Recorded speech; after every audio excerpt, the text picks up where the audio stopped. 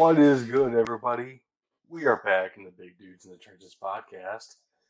As we do, this is what we do. We talk about football all the time. Basically, as with everybody we can get a hold of, talk about football every minute of every day. So we're gonna be talking football with you guys listening live on Twitch at Big Dudes in the Trenches, and after the fact on recording, basically anywhere podcasts can be found. Thank you so much for tuning in, everybody. I am Doug, joined by my co-hosts Bug and Lil Tug over there. How you doing, man? Doing good, man. Doing good. I'm glad.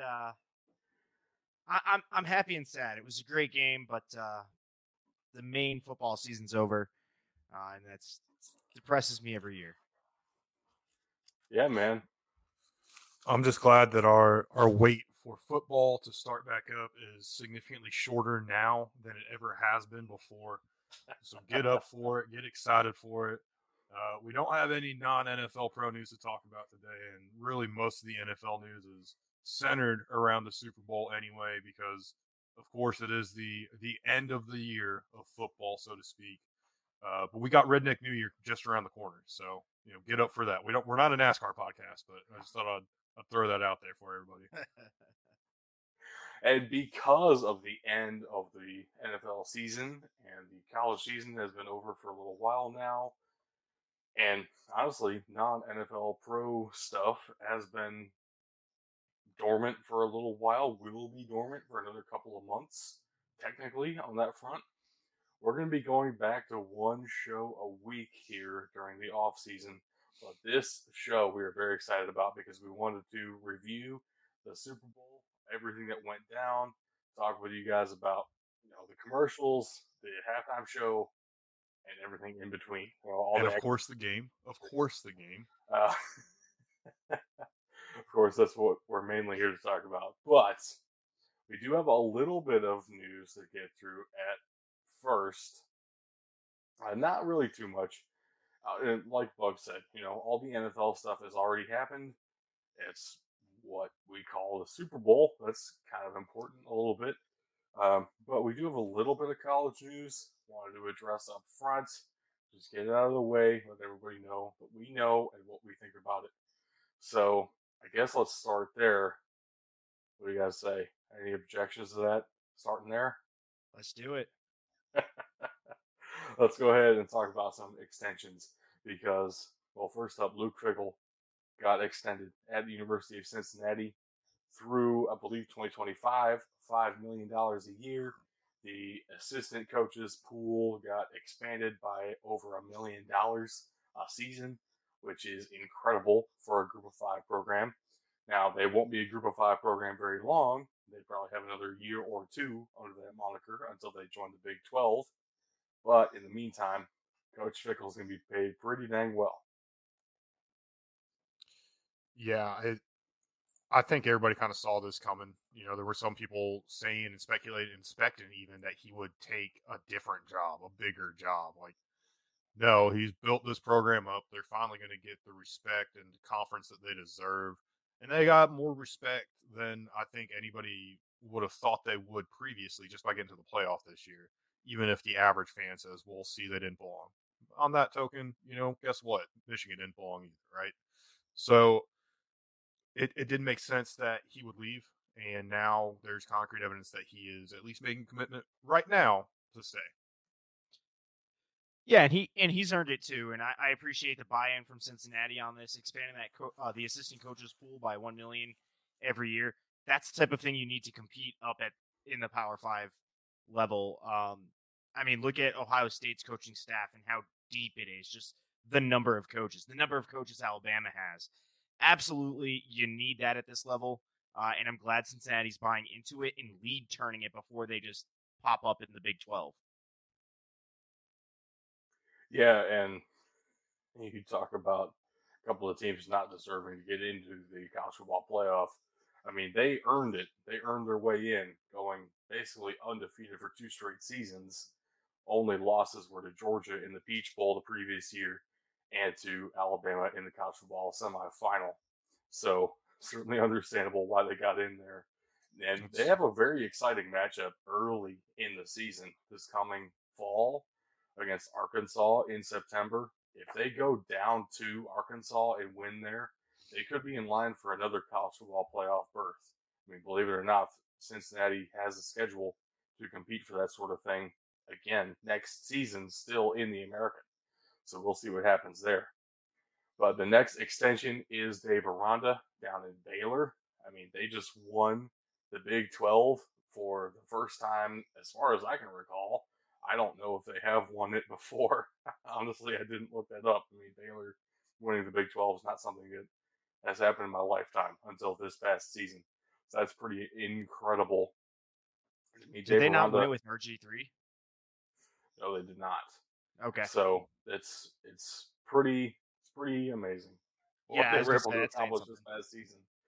And I mean, Dave Aranda has put together an incredible defense at LSU, winning that national championship. Go to Baylor, win the Big 12. I mean, wow, what he's done there. So that not only rewarded him with an extension, but it's a long-term extension too. He is staying at Baylor until, I mean, technically, according to this contract at least, through the 2029 season. That's pretty massive. Yeah, it absolutely really is. I think Baylor's one of those programs too that when they're better for whatever reason, because I don't think they're up in the same level as a typical blue blood in college football, but when they're better, I feel like the Big 12 is more relevant.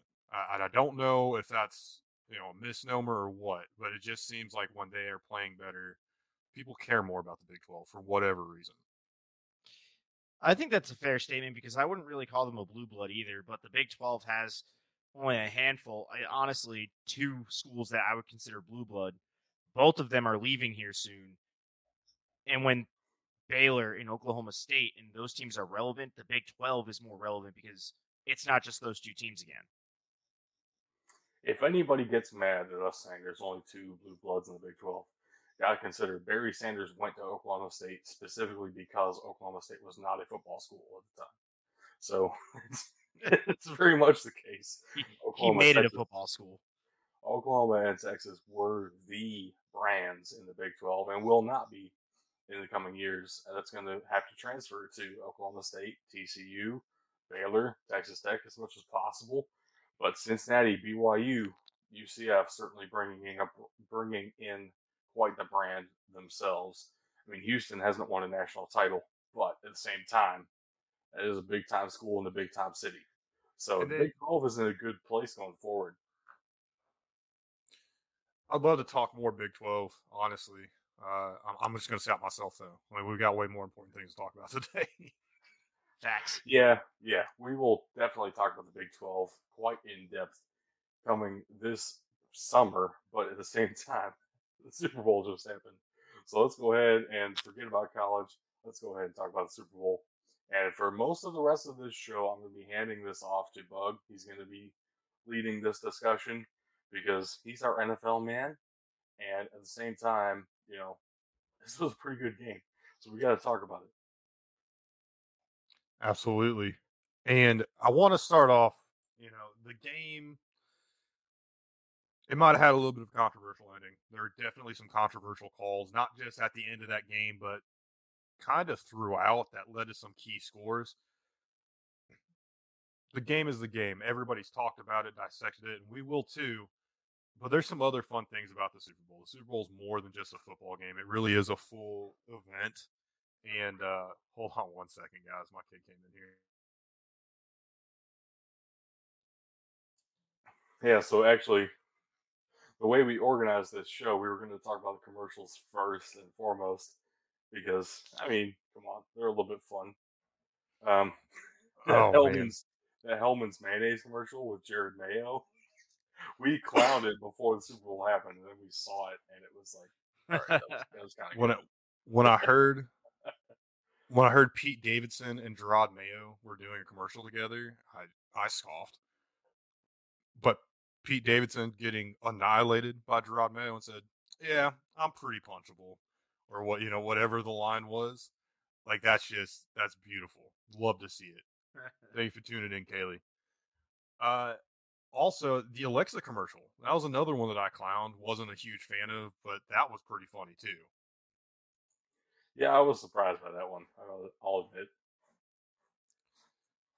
Lord of the Rings, we got a teaser there. We talked about that on the show last week. But there were a couple other entertainment previews and premieres, debuts, whatever, that popped up here. The Moon Knight trailer. I know you were losing your mind about that, Doug. Forget all the movie spots, the Moon Knight trailer. Oh, man. I'm excited for that. If you don't know who Moon Knight is, you will be very surprised by the show. And if you do know who Moon Knight is, you should be very excited because that's going to be amazing.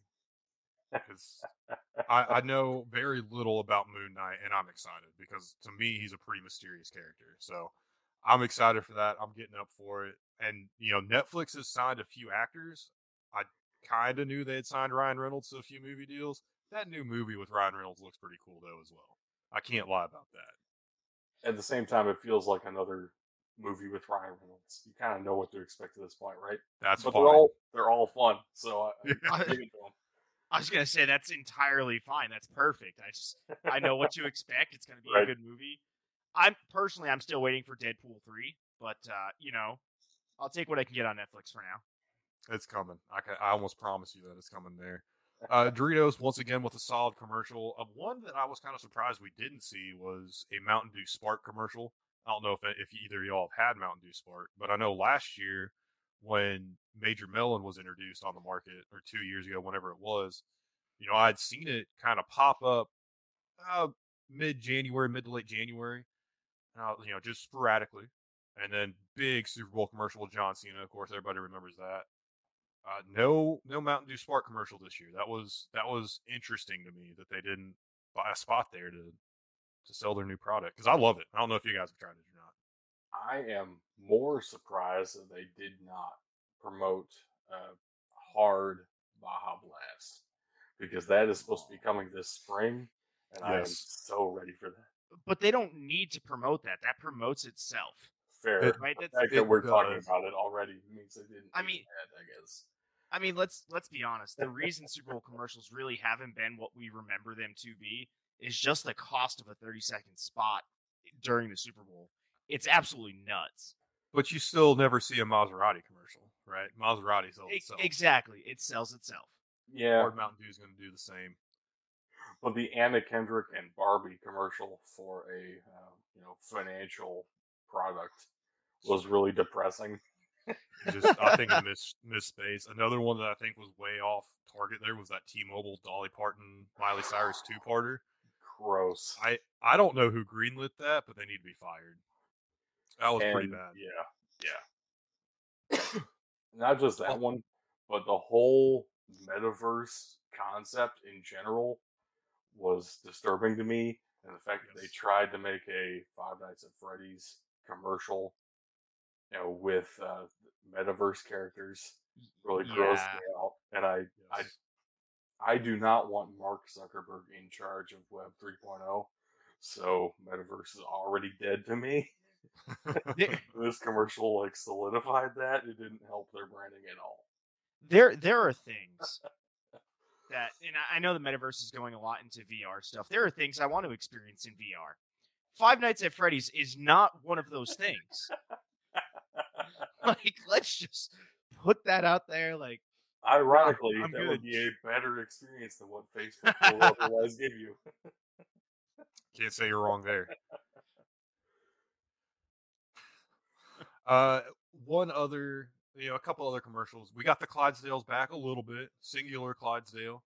Yeah. Wasn't the big return we were kind of hoping for, but it's something. I think it's a step in the right direction of getting, probably the most iconic figures in all of alcohol back on the airwaves television. And then that Coinbase commercial, man. Not only was it a hit, with the DVD-esque bouncing around there, so Office fans were losing their mind. The deal they had on there, it wasn't like you had to do it and go to make a Coinbase wallet and register for the $3 million entry immediately, because it actually crashed their website from people doing that. You had 48 hours about to go do that, so that's pretty cool. They were able to knock that out. I don't know. I know we use Sleeper. I don't know if anybody else does for their fantasy leagues, but Highly recommend. Their new squads, Sleeper squads. It's their gambling piece of their app.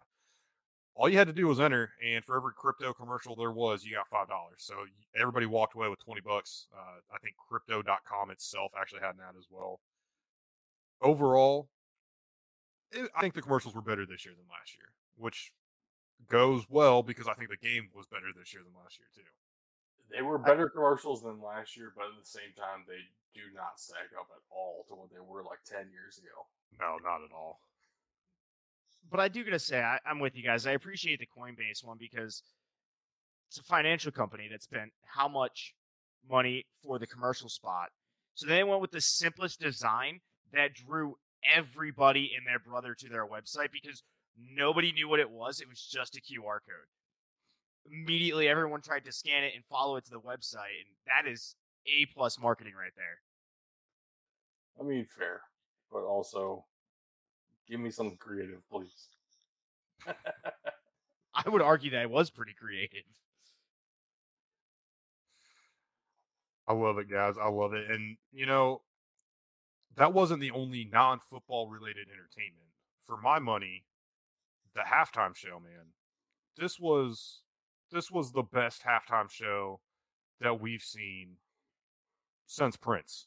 And I struggle to say Prince because obviously my memories of the game are shadowed by the fact that the Bears lost. Purple Rain in the Rain has held the title of Best Super Bowl Halftime Show. And right off the bat, before we get into anything else about this, what did you guys think? Is it better than that? Is it better than Aerosmith? I know those are probably 1, 2, and 3 in some order for pretty much everybody. Janet and JT are up there as well, obviously. For the wrong reasons.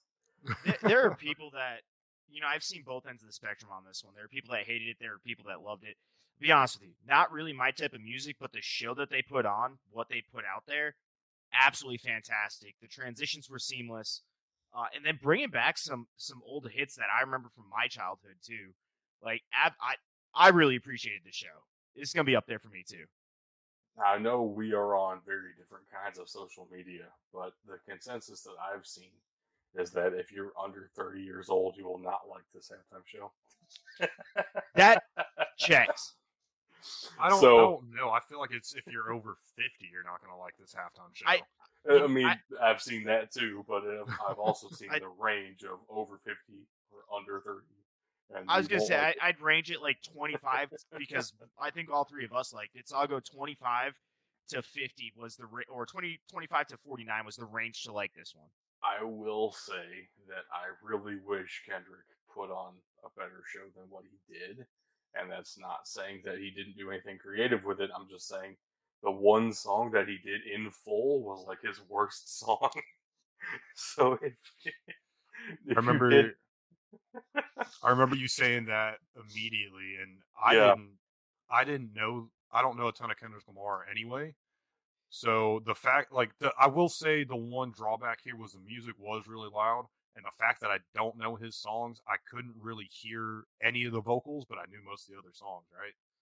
So that took it away from me a little bit. To be fair, most of his other stuff that I enjoy a lot has a ton of stuff that would have been censored or cut out by the NFL or not permitted.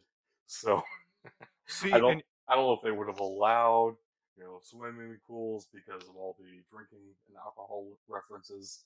I don't know if they would have allowed some of the other stuff because of all the other curse words he uses or, all the N-words he uses. I mean, when you say that, I think the NFL did take a little bit of a note from the NHL when Snoop Dogg performed at the NHL All-Star game when it was in LA, because that was a 10-minute performance and about 6.5 minutes of it was a censor bleep. I don't want to say that they were lip syncing, but it sure felt like that because everything else was going and it just cut out perfectly. Like it wasn't like they looked away from the mic a little bit or anything like that. So, and I very highly doubt they got Dre to censor himself more than once. Or Snoop Dogg for that matter. True.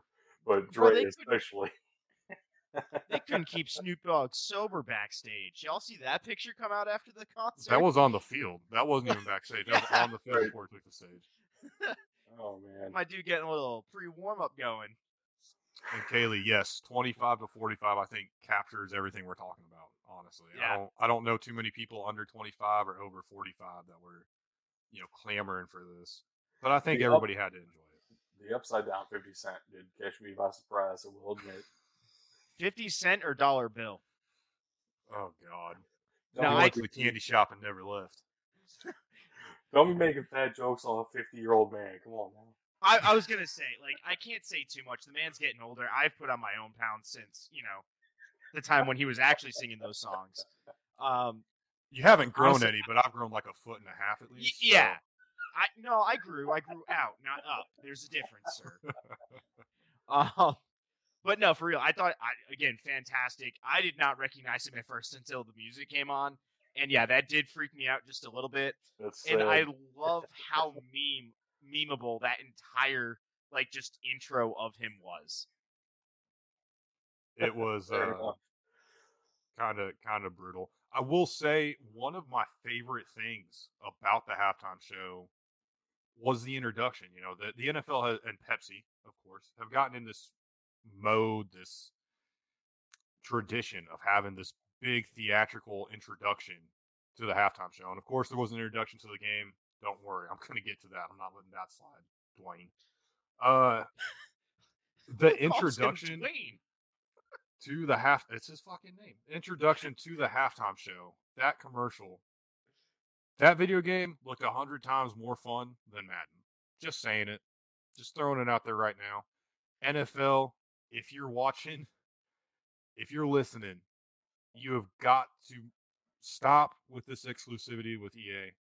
Let somebody else make a game. I hope this 2K game is even remotely close to the animation and just the overall fun that fictitious game looked like. Forget the fact that they jumped out of the screen. That animation style, something like that, something that's going to be a little off the wall and ridiculous. A palate cleanser, if you will. And we can have another bigger Madden discussion. We've obviously gone and bitched and raved about it before on the show. I think we need to start having a better discussion about how to fix Madden and NFL football games in general. That's not the time or place, but I do think that this commercial, it definitely reinvigorated that in me that, hey, something's got to give. And even that 5 seconds of them playing that game looked more fun than what we have right now. At the same time, what do we really expect from Madden anymore? I don't know. This is it's been a decade and a half of people saying, well, you're just paying for a roster update. And honestly, it's worse than that because you're paying for a roster update with fewer features every single year. So and sometimes you're missing players. Right. So what do we really expect of that at all? Yeah, I've given up on it, which is really sad. Especially considering John Madden's name is on the product still. But I've given up on it. Tyler, thank you for joining us.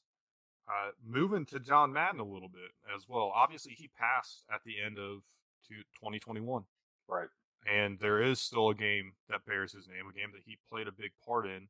Sticking a little bit with some Madden NFL talk, they just released a video honoring and paying homage to John Madden. And it's February 15th. It came, according to YouTube, it came out yesterday.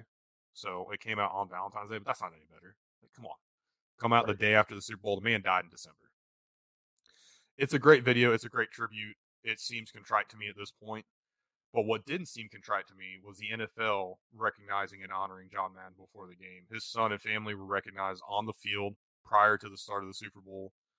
And then there was the introduction to the Super Bowl. Dwayne "The Rock" Johnson. What did you guys think about it? Because I just thought it was awkward, moderately uncalled for. Yeah. I was waiting for there to be a point behind it. I mean, it's classic Rock, trying to get everybody amped up, things like that. Understood. Cool. Fantastic. Another LA superstar. Sweet. Right? I don't know what the point of it was. Was it just to put him out there? I mean, we have it here. Is this really kind of a lead into an NFL relationship with the XFL? Like, what was the purpose of it is my issue. I don't know what the purpose was, but I just really wish he would have said, it's about drive, it's about power. I actually thought he was going to be part of the halftime show, and I thought that's where that would have come out, because that would have been perfect. Put in the work, put in the hours. So I will say, take what's ours. NBC has the Young Rock show, right? So obviously there's the connection there, but I think the NFL had to know, we put The Rock out there, we let NBC put The Rock out there, the XFL is going to end up getting more eyes on it. Right. The only thing that maybe kind of goes against that is that we still have to wait a full extra additional year before the XFL comes around. All of this to say, the NFL has to have at least a little bit better view of the XFL moving forward, because there's no way they'd let The Rock out there unless they do have those feelings. I mean, I think you're right. It's like I said, I'm just surprised that, again, that's a publicity stunt. That's the entire purpose of it, but they didn't really push anything, right? They didn't push the Young Rock. They didn't push the XFL. So I'm kind of confused. I wonder if that's what it was starting as, and the NFL came down and said, yeah, you can put him out there, but you can't mention the XFL. That sounds like a very NFL thing to do. When you look up The Rock now, the XFL is going to come right along with it, right? So it's one of those things too, where they talked about it a little bit going back to the halftime show. The NFL does not pay their halftime performers. You pay to perform at the halftime show, and it's because your record sales skyrocket for 3, 4, 5 months after the Super Bowl because people are looking you up. Yep. Right. The NFL is not stupid. When people look up The Rock, the XFL is now associated directly with him. It's going to come up. It's yes, he didn't say anything explicitly about the XFL, but it's going to come up, right? No, I agree. It's just, again, it felt like his intent was maybe to say something about it, and the NFL came down and said no. So yeah, he's still getting that secondary, that indirect publicity from it for the XFL, but he wasn't able to go out there and say it firsthand. And that still, like I said, sounds like a very NFL thing to add a restriction late in the game to prevent him from doing that. Either way, it happens. I got one of you on my side. Of course, the standard, hey, look, there's a bunch of celebrities here. Yeah. That happened as well, because the game, of course, was in Los Angeles. That's really all there is to say about that, because it's kind of a perfect lead into talking about the game itself. To the victors go the spoils. I've got to start with the Rams, right? We talked about it. Doug, you and I both picked the Rams. Doug, I don't hate your pick of the Bengals, and it looked like they were definitely going to win it. I thought they had it too. I thought they had it. It didn't turn out that way. So I want to start by talking about the Rams here. Cooper Kupp, right? We talked about him, earlier, or last week actually. Offensive Player of the Year, and I thought he should have won the MVP. I don't want to rehash this conversation, but Cooper Kupp did something that has never been done before in a single season. Just so we're clear, you're saying regular season MVP because he did win Super Bowl MVP. He did win Super Bowl MVP, and this has never been done before in a single season. It's only been done by one other person over the course of his entire career, and that is win the receiving Triple Crown, win Offensive Player of the Year, and win Super Bowl MVP. That man is Jerry Rice, and that is some amazing company to be in for a guy who had 0 stars and played at Eastern Washington. And man, it does go to show too what a difference a quarterback can make, because Matt Stafford really elevated Cooper Kupp's game, and there's another guy that Matt Stafford elevated, and that's OBJ. I even said, in our private conversation, if OBJ had won Super Bowl MVP, even after tearing his ACL, I wouldn't have been upset. He probably would have won it if he wouldn't have gotten hurt too, because just the two of them, it was impossible to cover both of them. And then I got to throw this one out here too. Darrell Henderson out of the backfield he's the best receiving running back on the Rams, and he was a problem for the Bengals multiple times during the night. I thought for sure you were going to say in the NFL, and I was just going to bring up Antonio Gibson, or Christian McCaffrey. But either way, no, I agree with everything you said there. Cooper Kupp, fantastic game. He is a nightmare to cover. He's all over the field. I saw his route tree on the season after the game, and his routes cover the entire field at that point is covered. So Cooper Kupp's all over the place. He has a chemistry with Matt Stafford that I don't think we've seen in a long time between a quarterback and wide receiver, and it's fantastic to see, and that's what elevated both of their games. I don't think it was just Matt Stafford elevating Cooper Kupp. I think it was Cooper Kupp also elevating Matt Stafford. And before we get too much more into this, if you have a comment, question about the Super Bowl you want us to talk about, go ahead and drop a comment. I know some people might not be able to see the comments, so just wanted to throw that out there. Speaking about OBJ's knee, though, we've talked about this a little bit on the show as well. Deebo Samuel came out and said, ban turf. We need to ban it from the NFL, go back to natural grass. What do you guys think about this? Because I know we've said players have kind of spoken out against it, but to see a player tear his ACL on a non-contact play in the Super Bowl, and then another top wide receiver in the game tweet his support for that very cause of getting rid of turf, what do you guys think? Does the NFL need to move in that direction? I'm always going to say yes because I prefer natural turf anyway. We've known that from the stadium bracket. That being said, when you put natural turf in, you start running into other issues, right? You start running into more ankle issues at this point now because they're going to get ruts. You're going to tear it up. The amount of money that goes into care for natural grass is a lot of reason why people don't use it.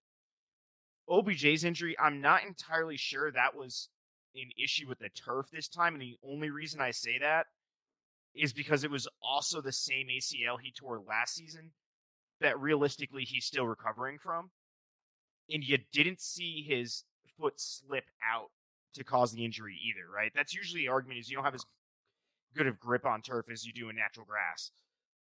I didn't see his foot slip out. It just happened he planted the foot in a bad way, and it jammed his knee up, and then a slight twist motion popped it out. It's brutal. It's a freak injury. I don't know if this one's entirely on turf, but if we're going to use it to push forward to go all natural grass, yeah, let's do it. 100%. I mean, yeah, I would prefer natural grass as well, but I don't have a great explanation for that. I just think, the general concept of turf instead of grass it's changed the sport a lot. Let's be real. I mean, since the 80s or 70s, when this stuff was introduced, the sport's changed. And we've seen it change. The amount of money has changed too. Right, but we need to keep something. We need to keep something here. Because the sport that was actually invented in Canton, Ohio, was first brought to colleges and Rutgers University. I mean, that sport has changed so much, and to bring on concepts like the blue turf at Boise State, the red turf at Eastern Washington, the purple Central and gray Arkansas, that abomination, right.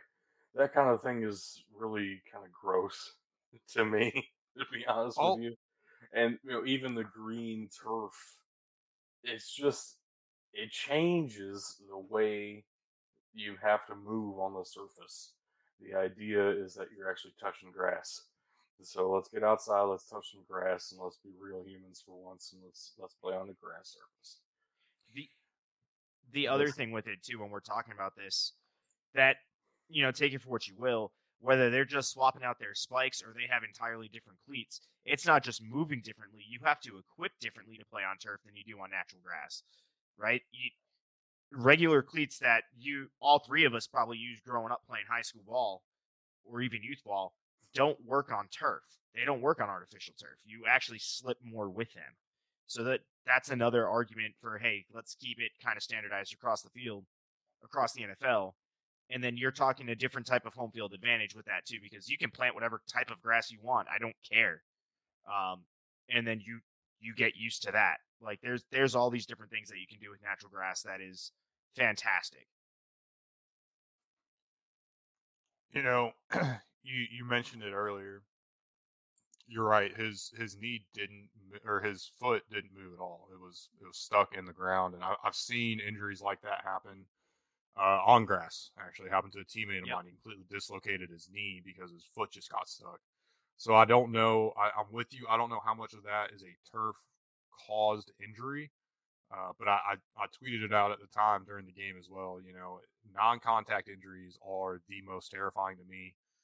Yep. And for everything that OBJ was able to overcome, you know, going back to how he left New York, and then he wasn't vocal about it, but his dad sure was. All the issues with Baker Mayfield to this, it is a little disappointing that his Super Bowl ended this way. Because, like I said, I fully think he wins Super Bowl MVP if he doesn't go out. He was having that kind of game. He was. And another wide receiver that had to step up for him, Van Jefferson, he didn't get to celebrate with his team. His wife actually went into labor mid-game. I don't know if you guys saw this. His daughter, that was at the game already. I think she looked like she was about between 5 and 8, I would say. Saw the back of her head with him holding her, you know, like Sumi. He grabbed his daughter and went to the hospital as soon as the game was over to be with his wife and new child. Congratulations to him, Super Bowl ring and a new baby. Man, that's beautiful. Absolutely beautiful. It's a fantastic night. Yeah, it's a pretty stressful night though. She had to take an ambulance out of the stadium, which I will say is probably just because it's easily the fastest way out of the stadium. I mean, everybody knows how notoriously bad Los Angeles traffic is. So, yeah, can't blame her for that. You know, I know she was getting some hate for it on the interwebs, but she's not going to get hate for it here. Everything that the Rams did well, though, they did have a couple weaknesses, and you know we're going to talk a little more about it when we do talk about the Bengals. But that run game was absolutely atrocious. I can't explain it. Nobody was able to do anything here. Didn't matter who they had at running back. Michelle, Akers, Henderson couldn't get it done. And then, of course, Jalen Ramsey. Little controversial on the big touchdown he gave up, but I saw him get burnt several times, not to mention the last play of the game. Some controversy on that as well. We'll kind of save all the controversy for the end, much like how it happened in the game there, right? Man, it might be the end of the road for a couple of Rams players and coaches as well. Von Miller, he talked about potentially retiring after the game. I've also seen reports that he's looking for a massive extension, multi-million-dollar deal, somewhere in the 2 to 5 year range. I know 2 to 5 is a really weird range to say. Number. Yeah, right. It might be that I'm thinking $5 million somewhere being involved as a signing bonus or something. So just to be safe there, 2 to 5 years, right? And then Sean McVay at 36 years old, youngest coach ever to win the Super Bowl. He might be done. He might, he's kicked around retiring. And man, what do you guys think about McVay possibly retiring after this? I don't see it happening. Personally, I don't. He's getting into the prime of his coaching career. He's going to top this season. It's going to happen. This is not going to be the pinnacle of his professional career, I don't think. Von Miller makes sense to me, and then I've also seen reports, just to add to it, that Aaron Donald might be considering retirement after this win too. Yeah, I said that to you guys right before the game. That was reported right before the game started. Yeah, I mean that's been a discussion at least for a while apparently, but I kind of don't buy that. He's in the middle of he has 3 more years on his last contract extension and like 130 some million left on that deal. So I highly doubt he walks away. If he does walk away, I will admit he is already a Hall of Famer. let's just look at the players that might retire from the Rams and then the rest of the retirees this year and talk about the 2027 Hall of Fame class. Tom Brady, Ben Roethlisberger, potentially Von Miller, potentially Andrew Whitworth, potentially Aaron Donald. Like, that is a loaded Hall of Fame class already. And some of these guys haven't even retired yet. Tom Brady might not have actually retired too, but that's a very different I don't discussion. want to fight this all off season. I will say too, I want to correct myself. I think it was Aaron Donald that's looking for more money somewhere, some additional bonus to stay. I can't remember. I saw it in passing and looked through it. I know Von Miller obviously was kind of a rental deal here for the Rams, and obviously, the news about Aaron Donald before the game. It's going to be an interesting off season for the Rams. They've got a lot of guys potentially going to greener pastures here. I do want to highlight Von Miller and Sean McVay for other things real quick. Von Miller came out after the game and is quoted saying that he's never played for more in his life in a game of football. Said he played this one for Demaryius Thomas, played this one for his son and then for his teammates. And I've got to give a shout out to Sean McVay, letting us all know how his Sunday night was going after the game, telling us he was not going to remember it Monday morning. Fair enough. I wouldn't remember it either. Kaylee, we'll get to your comment here in a minute. One other guy who had an end more than just the end of the game, but Taylor Rapp, end of his single life. He proposed to his girlfriend after the game, his longtime girlfriend. She said yes. Good for him. He got a ring. She got a ring. Great night for everybody. That's all we're going to talk about, specifically focused completely on the Rams. Obviously, we're going to talk about the Bengals here a little bit now, and the Rams they're going to come into this a little bit. Zac Taylor, man, first and foremost, coming out saying he's proud of his men. That's the big takeaway from his post-game comments, and he absolutely should be.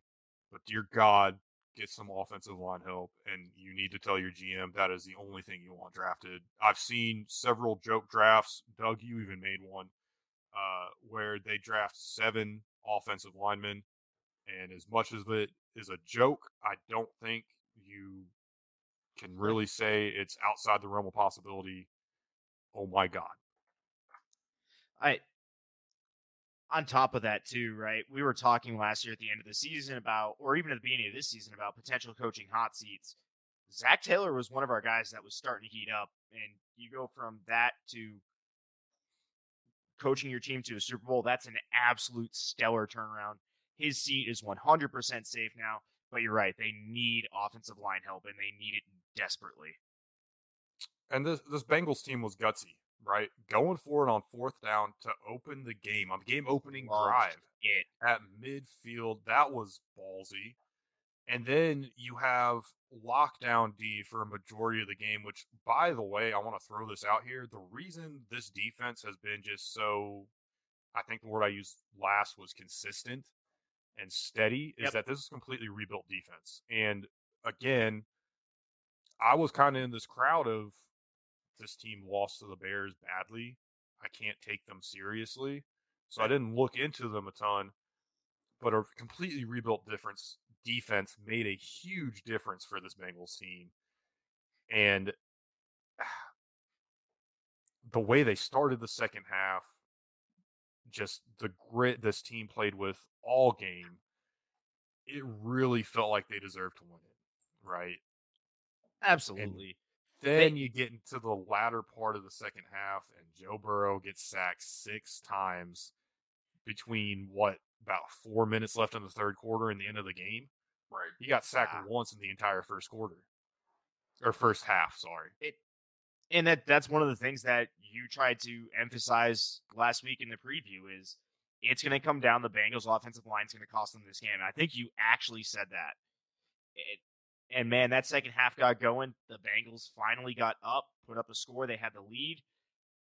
And then the Rams defensive line said, wait a minute, we're playing for a Super Bowl, and they turned it up. Not that they were playing bad in the first half, but they turned it to a different level in that second half. Absolutely insane.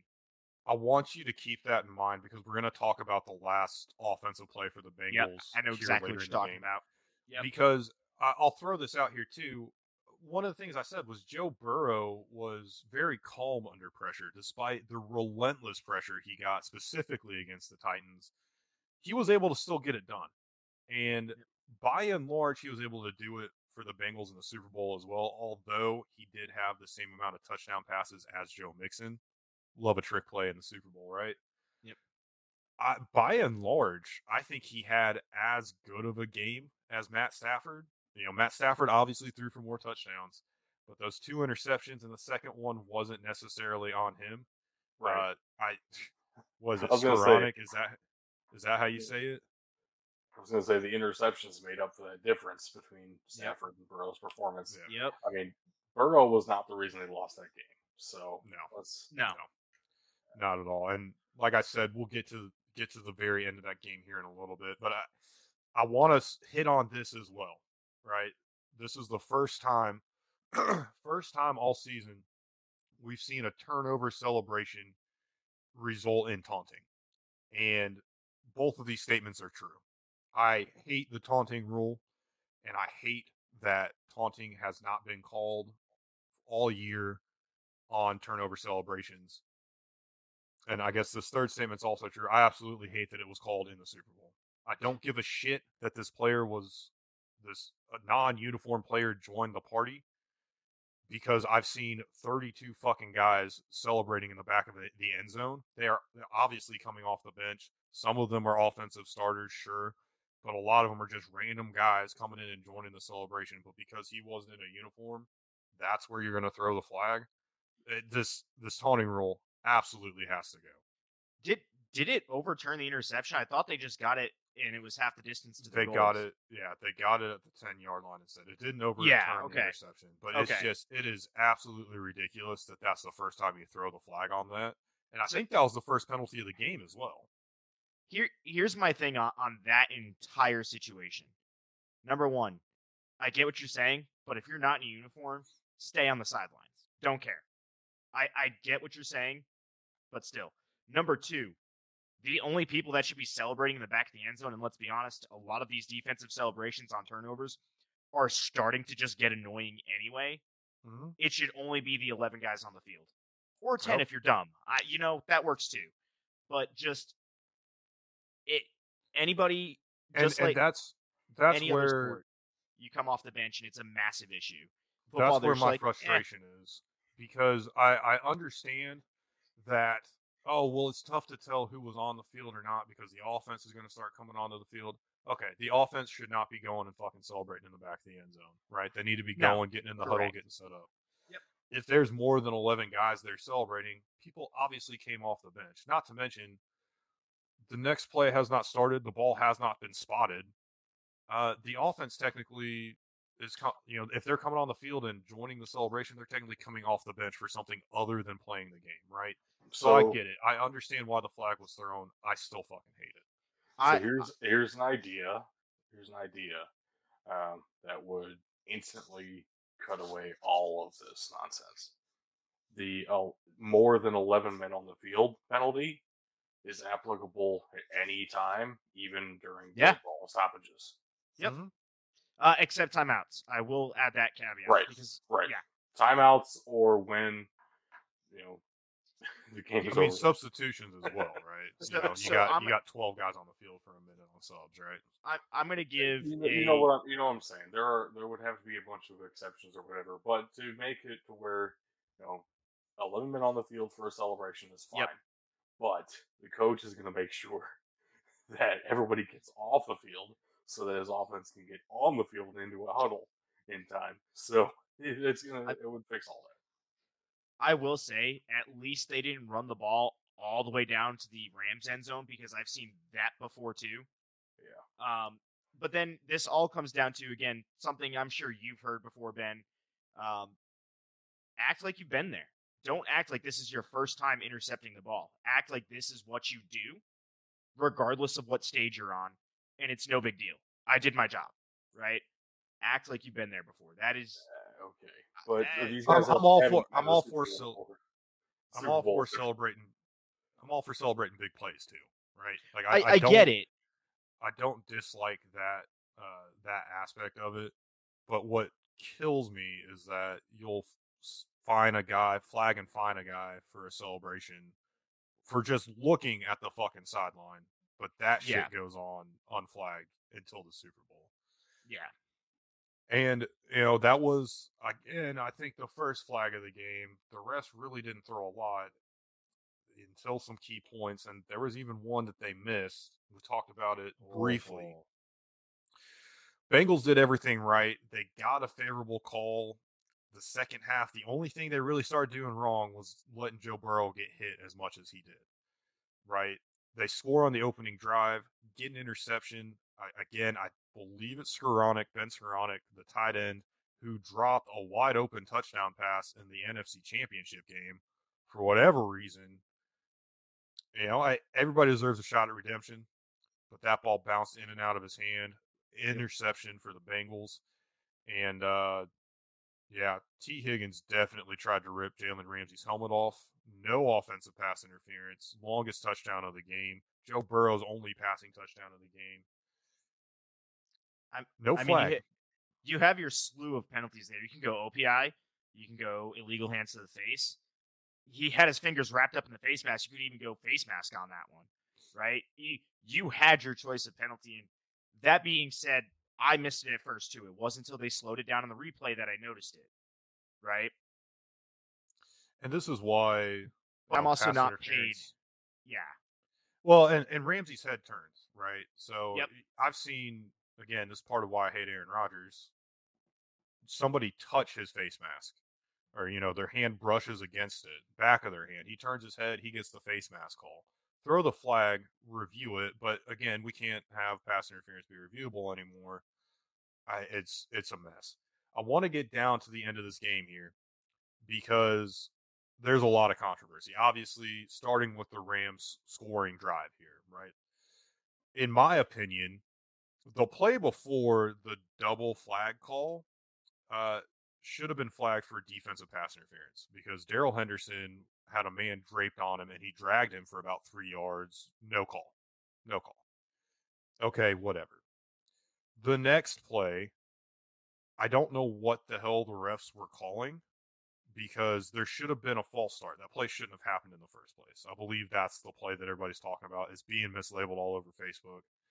But if I remember right, that play shouldn't have happened. The whole offensive line moves, then the ball is snapped. I don't remember what the call on the offense was. I think it was holding, potentially, or maybe illegal men downfield. I don't know what it was. It's irrelevant because it canceled out with a dead ball foul on the defense, even though it was unnecessary roughness. Even though Cooper Kupp was in the air and was hit in the end zone, he hadn't touched down in the end zone yet. Like, the play's not dead. So I have a problem with the officials making the wrong call there. I get it. Stuff happens. That's clearly not a dead ball penalty. And then the big one, the pass interference on Cooper Kupp in the end zone. That moved the ball to the 1 yard line. This was 3 plays in a row just plagued by flags. I'll say this, regardless of what you want to say, I'm amazed that the Rams were able to score from the 1 yard line on a pass. We've seen that backfire famously for the Seattle Seahawks. And, trying to sneak it in with Matt Stafford isn't the route I would have gone on first down. But second down, finding your man, Cooper Kupp, Eli Apple talking all that shit, and then just gets burnt, out-positioned, outworked in the biggest play of the game. That's brutal. That's how it goes. I hate to say it, but if you run your mouth like that, you got to back it up. And that was not the only play Eli Apple got burnt in that game. He got burnt routinely. Him and Jalen Ramsey looked like a bunch of practice squatters that happened to be starting their first game. Actually, if I'm being honest with both of them, they both got burned the entire game. Man, I actually do have a real issue with them calling a dead ball foul because typically when you get that, it's either clear after the whistle or it's before the ball is snapped in a dead ball foul. False start is a dead ball foul, right? You don't play the down. So if you're calling dead ball fouls in the middle of the play, I have issues with that because you can call unnecessary roughness in the middle of the play. They do it all the time with roughing the passer. Those aren't considered dead ball fouls, right? So I don't know what's going on. the refs did get a little flag happy at the end of the game, which is the exact time where you don't want them to get flag happy. Because I was excited the entire game. The refs were letting them play, which is what you do at this stage. You call the obvious stuff and you let them play. And it was consistent on both sides for the majority of the game. Then those last couple plays happened. You missed one that I also want to bring up. Now that we're talking about these three, I do want to bring one up. Who here has seen the picture, the overhead picture of Aaron Donald on the last offensive play? Just because you had mentioned it earlier, so I know you. Oh, did, we Dan. were getting there. We were getting there. I haven't been able to confirm that was the last offensive play of the game. But if it was, he was clearly offsides. What I want to talk about a little bit more with that play, though, is not only did Ja'Marr Chase burn Jalen Ramsey, what I think happened, offsides or not, the pressure finally got to Joe Burrow. Right, he couldn't find a way, got happy feet, couldn't find a way to get open enough to be able to make that pass because Joe Burrow, we've seen his arm talent. He can flick his wrist and get it to Ja'Marr Chase downfield where he was, especially with where Jalen Ramsey was. I think that take the controversy of this play out, or potential controversy, right? I'm not going to, I can't, I've seen the picture. I haven't been able to go back and actually look at the game, and I don't remember it like I remember the false start. The Rams finally got to Joe Burrow. I think that's really the story on this final play. He wasn't able to get any type of separation to get a pass off, and that's the result. So I'm going to take this two ways. One, I do think the pressure got to Joe Burrow. I don't think it was the Rams. And two, just see what his running back did because he did get the ball off. His running back pulled a Cam Newton out of the backfield and never dove for the ball to make the catch for the first down. It was there. He had a chance. So I'm going to say the pressure of the moment got to Joe Burrow. He tried to force a play rather than just the pressure of the defense, because the pressure of the defense is no different than what it's been the entire postseason. The only thing different is the moment, right? And then that running back, man, you have to dive for that ball. At least give it a chance. Samaje Perine. Yeah. You need to put everything on the line for that play. You need to make it happen.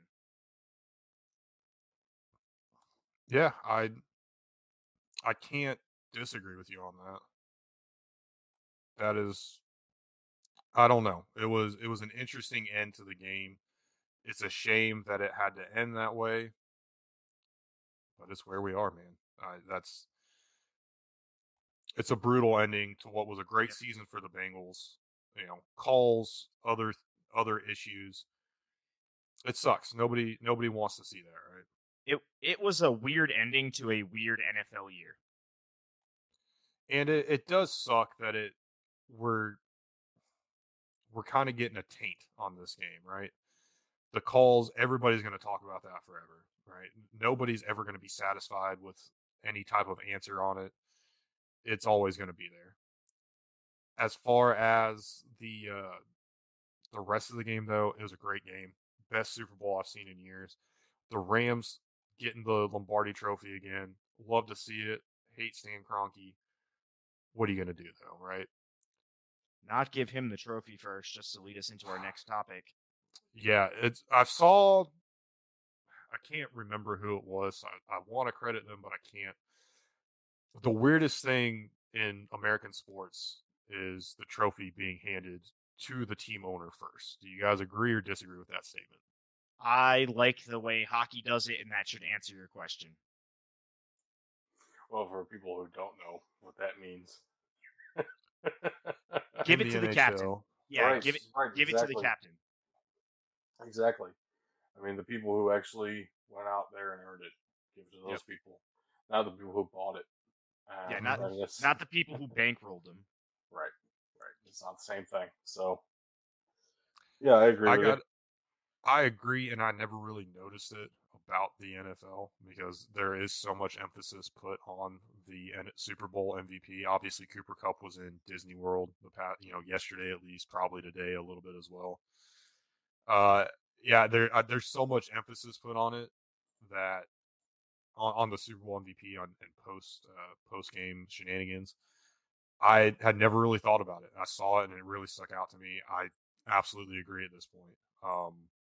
And yeah, I definitely think hockey does it the best. I can't for the life of me think how the MLB does it. All I remember the last time I cared about the World Series was the final play. And I haven't watched the NBA finals in years, so last but not least, our last Super Bowl related question. Which team do you guys think makes it back first? Honestly, it depends what happens with these retirements. The Rams are built for a win now team. The Bengals are, honestly, it's a miracle the Bengals made it this far this year. Just completely putting it out there, right? Being completely honest.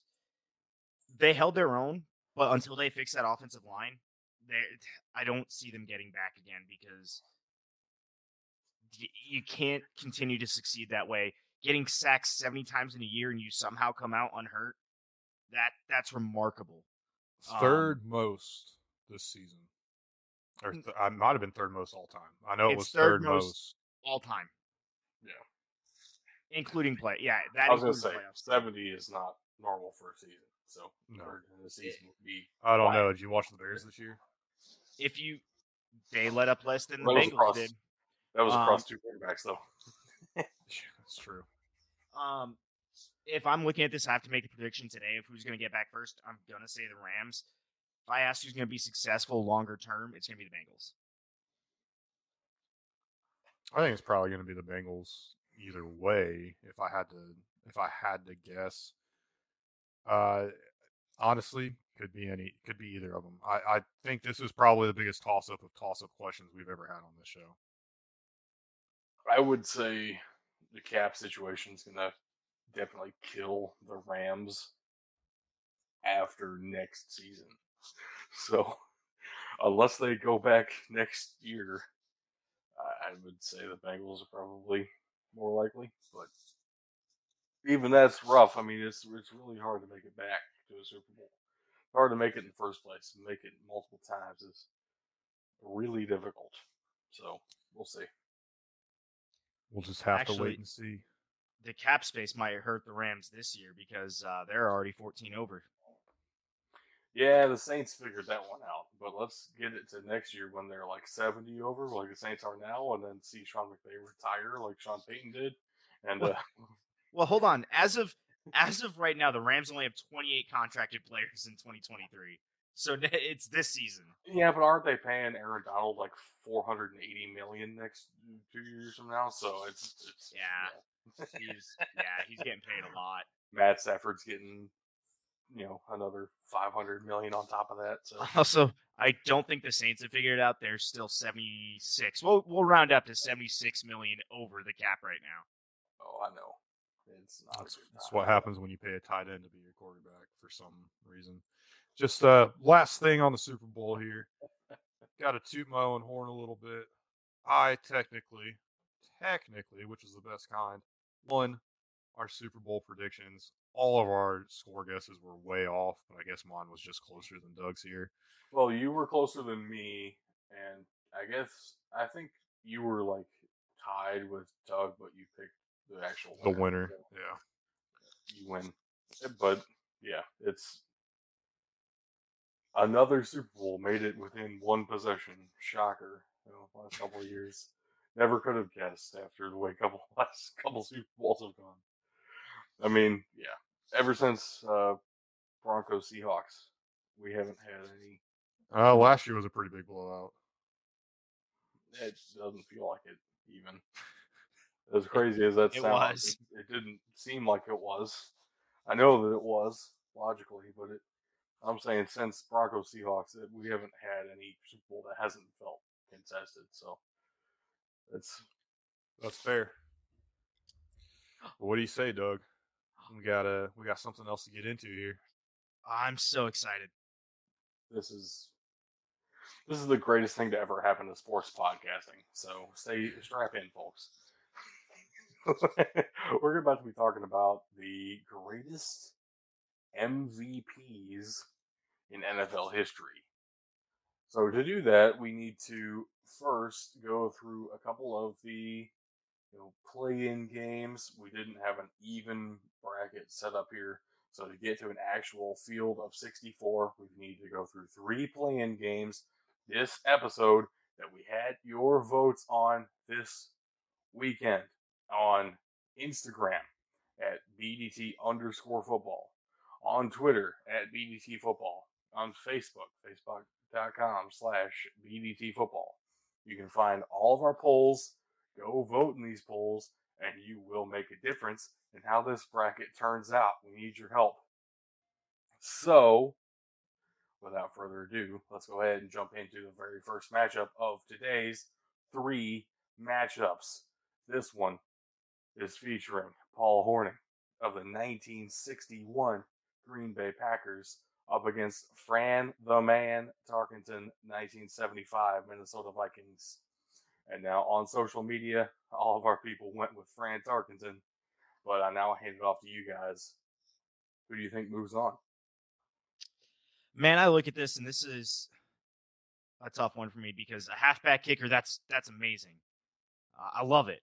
But then you look at his stats in 14 games, put up just under 600 yards rushing, 10 touchdowns, it's pretty good, and then a 65.2% field goal percentage, that's kind of trash.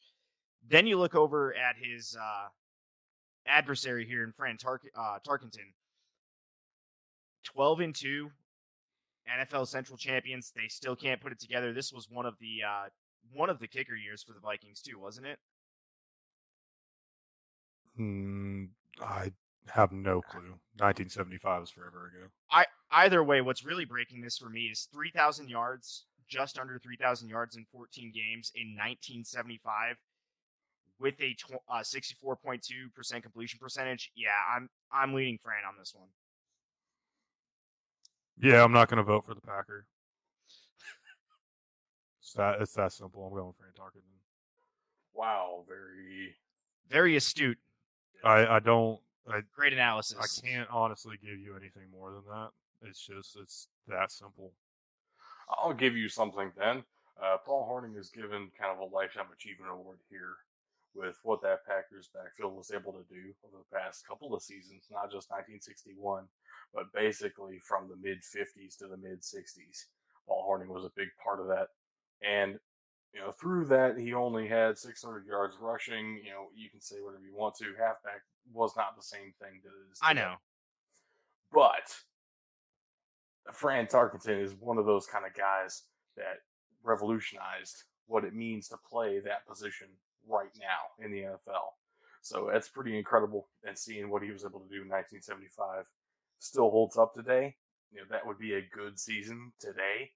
So that's pretty impressive. And Fran Tarkenton does move on undefeated in this particular matchup. That's pretty crazy. And I don't think we get Michael Vick, Deshaun Watson, these mobile quarterbacks. We don't get them without Fran Tarkenton. He was the OG mobile quarterback. Yep. Yeah, I'm not going to vote for Paul Hornung because he's a Packer. That is really the basis of why I'm not voting for him. But he's also more of a college guy to me, right? So awesome that he was able to win not just the Heisman and have the Paul Hornung Award named after him, and had a career in the NFL, won the MVP. But yeah, there's no chance I'm voting for him. I mean, you can say he's a college guy all you want to. He did make the Pro Football Hall of Fame. But anyway, let's go ahead and jump to our next matchup here. So there was a co-MVP situation in 2003. We needed your help on Twitter, Instagram, Facebook to put this to rest. Who was the better MVP in 2003? Peyton Manning and Steve McNair, the Colts and Titans, respectively. Now, social media all went with Peyton Manning, but now let's hand it over to you guys. Who do you think? So I do want to highlight something that if the Titans were 12-4 and co-AFC South champions, then the Colts were the other 12-4 team that was also co-AFC South champions. But that being said, the Colts had a better postseason run there. That's not what we're looking at. Me looking at this on the surface, who meant more to their team, that could go either way. but overall, Peyton Manning put up the better stats there. Right? That when you compare the stats side by side, this is Peyton Manning for me, 100%. My dog is dying over here. This wasn't even the best season for Steve McNair, in my opinion. Obviously, 99 had a great season, led his team to the Super Bowl, had more passing yards both of the previous 2 years. Man, it's a tragic end that we're talking about with Steve McNair as well. That doesn't really factor into my vote or anything, just RIP, right? I can't vote for the UT guy, even though numbers-wise and team performance-wise, Peyton Manning did have a better season. Those Titan teams were sweet. A lot of it was on Steve McNair, and a lot of it was on Eddie George as well. But coming back to it, fewer interceptions, only one fewer touchdown. I want to go with Steve McNair. I'm going to go with Steve McNair. Not to mention the fact there are other seasons where Peyton Manning wins the MVP solely. And I think that has to knock him a little bit, even if I'm the only one that's going to knock him for it. I was going to say 1 fewer touchdown, 3 fewer interceptions, 1,000 less yards. Like, I'm sorry. I get where you're coming from, and I respect it. I didn't want this one to be a sweep, so I'm happy with what you're doing. I can't look past the yards in that situation. I can't. No, I think it's absolutely fair, but it's worth bringing up too. Who was Steve McNair throwing the ball to? Right. I mean, we talked about it last week. There's Eddie George. We talked about it last week. There's a wide receiver that absolutely should have been inducted into the Hall of Fame with Peyton Manning, or this year, Reggie Wayne. And Steve McNair never really had a guy like that. So, yeah, okay. I don't mind Peyton Manning winning. I'm kind of, tongue-in-cheek saying the whole thing about him going to UT. I am very serious about my Packers hate, though. Yeah, Peyton Manning. Move him on. And with that, we go ahead to our third and final matchup of the day, which is the 1997 MVP. It was also one of 2 co-MVP years. We just saw the other one. So we needed to decide who is the better MVP of 1997 with your help on Twitter, Instagram, Facebook, and everything. So we have Brett Favre and Barry Sanders, 2 guys in the same division, going head-to-head this time. Now, Twitter, Facebook, Instagram all went with Barry Sanders, but I want to get your guys' take. What do we think? I will give everybody 10 guesses who Ben's picking, and the first 9 don't count. Right. No, looking at this, when I'm comparing the quarterback stats to the running back stats, a lot of it screams off very similar to me on the page. Honestly, not very good touchdown to turnover, or in Barry Sanders' case, fumble ratio. Not a great completion percentage for Favre. Outstanding yards per carry ratio for Barry Sanders. But the thing that sticks out to me the most, Barry Sanders did this on a 9-7 team for the Lions and put up over 2,000 yards, which, was this the first time that's happened in NFL history? No. But okay. It was a pretty good one. Yeah, it's still remarkable today when we have 2,000-yard seasons. Right. I want to vote Brett Favre, so it's not a sweep, but in this case, I actually think it's deserved. I'm going Barry Sanders. Yeah, I mean, obviously I'm going Barry Sanders, but more than just the fact that I'm not going to vote for Brett Favre, as much as I don't hate him near as much as I do Aaron Rodgers. This was not his best season. I think he kind of won the co-MVP here solely because he's Brett Favre, and he played for the Packers. And he took his team to the Super Bowl, which they lost, by the way. So, yeah, I think that's why he ended up being a co-MVP here, because Barry Sanders absolutely meant more to his team than Brett Favre did. And you've noticed these first few graphics here. We've got the little BDT logo. That's just symbolizing who won your vote, right? Your social media vote. So don't think that has swayed us and made us make our choice in any direction, one way or another. That's just simply letting you know what you, the people, the BDT fans, have picked. And you'll notice it'll be absent from the next set of pictures we get to, because while we have moved these guys on, Doug, you want to take it away and intro our next section of the bracket here? Oh yeah, we have plenty of matchups to get through the next couple of episodes. We're going to be going kind of rapid fire through some of these matchups as we head towards the NFL draft. We want to get this bracket wrapped up and put in place who is the real MVP of NFL history. So our first matchup next episode will be Tom Brady of the 2010 New England Patriots against Alan Page, the first ever defensive player to win it in 1971 for the Minnesota Vikings. After that, we have the Cleveland Browns, Brian Sipe in 1980 versus the very next year, 1981, another Ohio quarterback, Ken Anderson of the Cincinnati Bengals. Pretty fun matchup there. I love the mustache on Ken Anderson, by the way. I love that old helmet too, man. Right? I know. Next matchup, Peyton Manning in 2009 versus 2001 Kurt Warner. This is the second MVP for Kurt Warner, and I believe the third MVP for Peyton Manning. So, interesting matchup there, kind of deep into their careers. Let's see how these guys stack up against each other. The fourth matchup. I gotta say, Yeah. I love that Puma used to make football jerseys. And I love that it was the Rams that had the Puma jerseys. I've always loved that. I've never found an applicable time to talk about it, but here we are. Now we're looking at it, right? Right. Next matchup is 2017. Tom Brady, very deep into his Patriots career. You know what? What actually is that? 18 years deep into his time in New England. 17, yeah.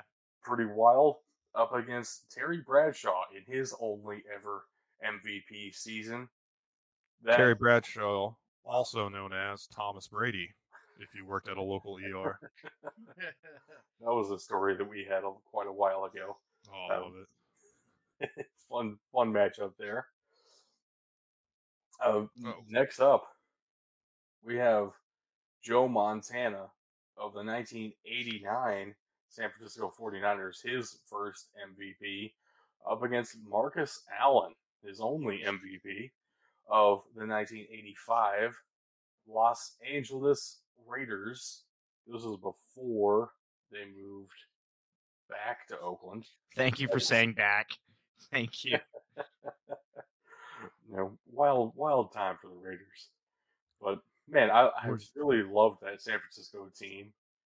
And Joe Montana winning his first one when they were Super Bowl champions that year. A special story. But Marcus Allen, what an incredible season for him as well. Fun matchup there.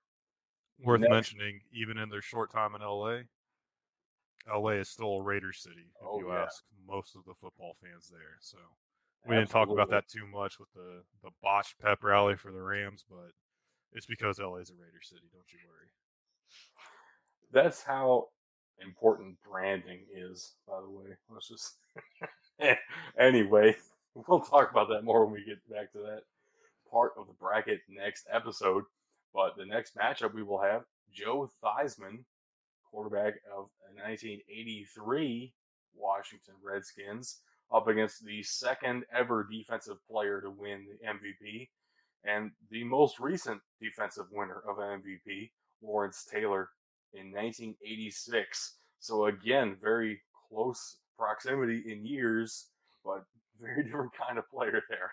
It'd be a fun conversation. And next up, I know who Ben's voting for on this one. Yeah, that's kind of why I started laughing.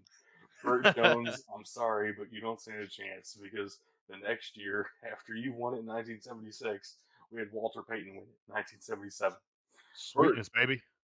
Burt Jones was a quarterback of the Baltimore Colts that gets forgotten so often through the annals of NFL history. I mean, he was sandwiched by Johnny Unitas and Earl Morrall. Burt Jones led the Colts to an AFC East championship in 1976, won the MVP doing so, but then the year after that we had Walter Payton. So, I mean, wild time to be an NFL fan. I'm sure that yeah, Walter Payton. Wow, what a I matchup! almost wish you'd use a picture of him with just his headband that said "Sweetness," but I do love this picture too. Can't lie. Next up, we have a battle of the running backs. O.J. Simpson of 1973 up against the very first MVP in NFL history, 1957, Jim Brown.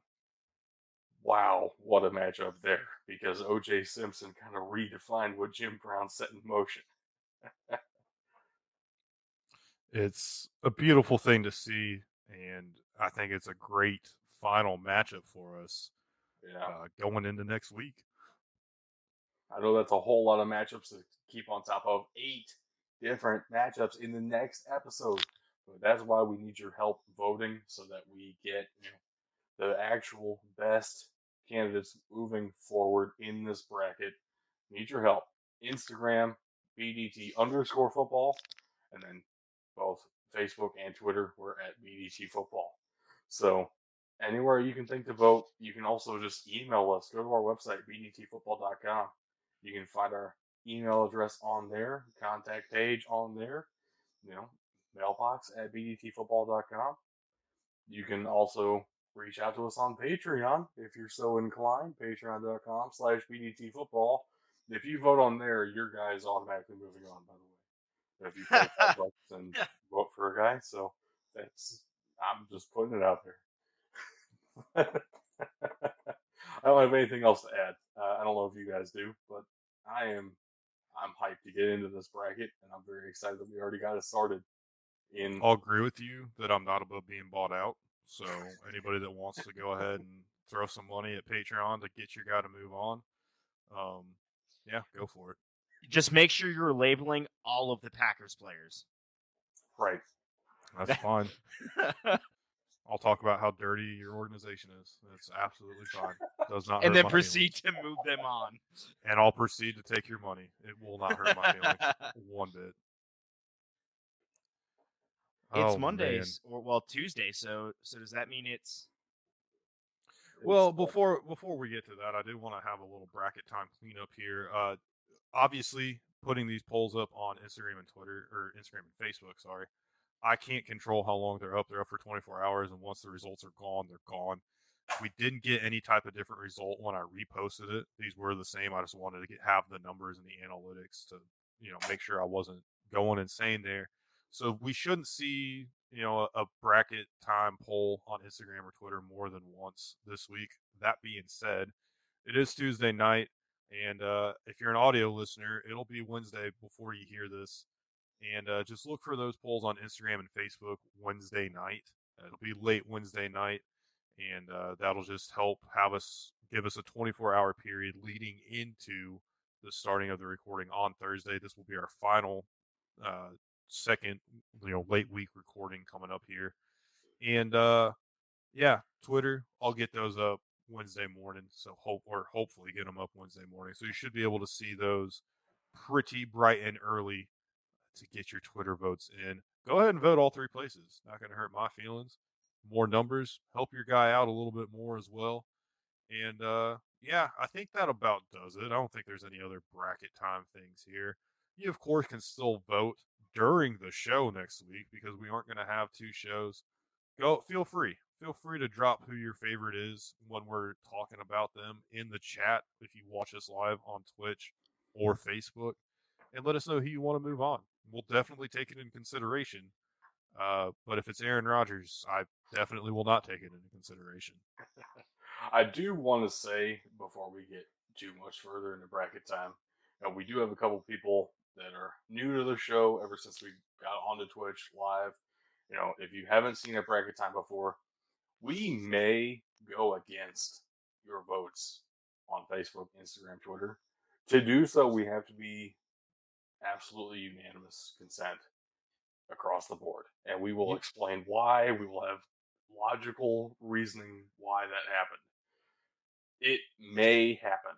It has been extremely rare that it has happened. But, that's why you got to stay tuned to the show. But here's the good news help us out a ton, though.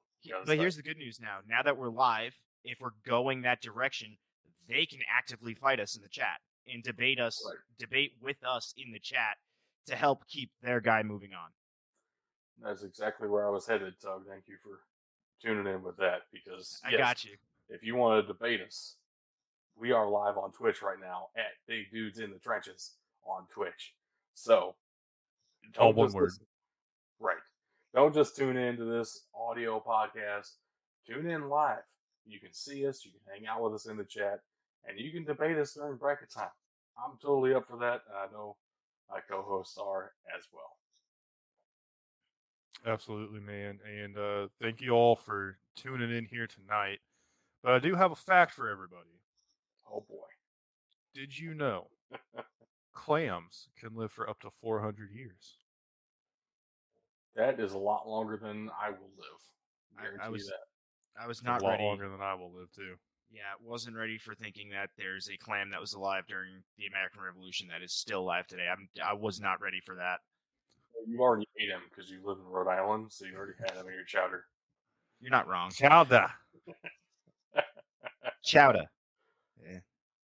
Anyway, I think that's all the time we have on the show today. I want to send out a personal thank you to the Rams for proving that you can't win a game if you can't win in the trenches.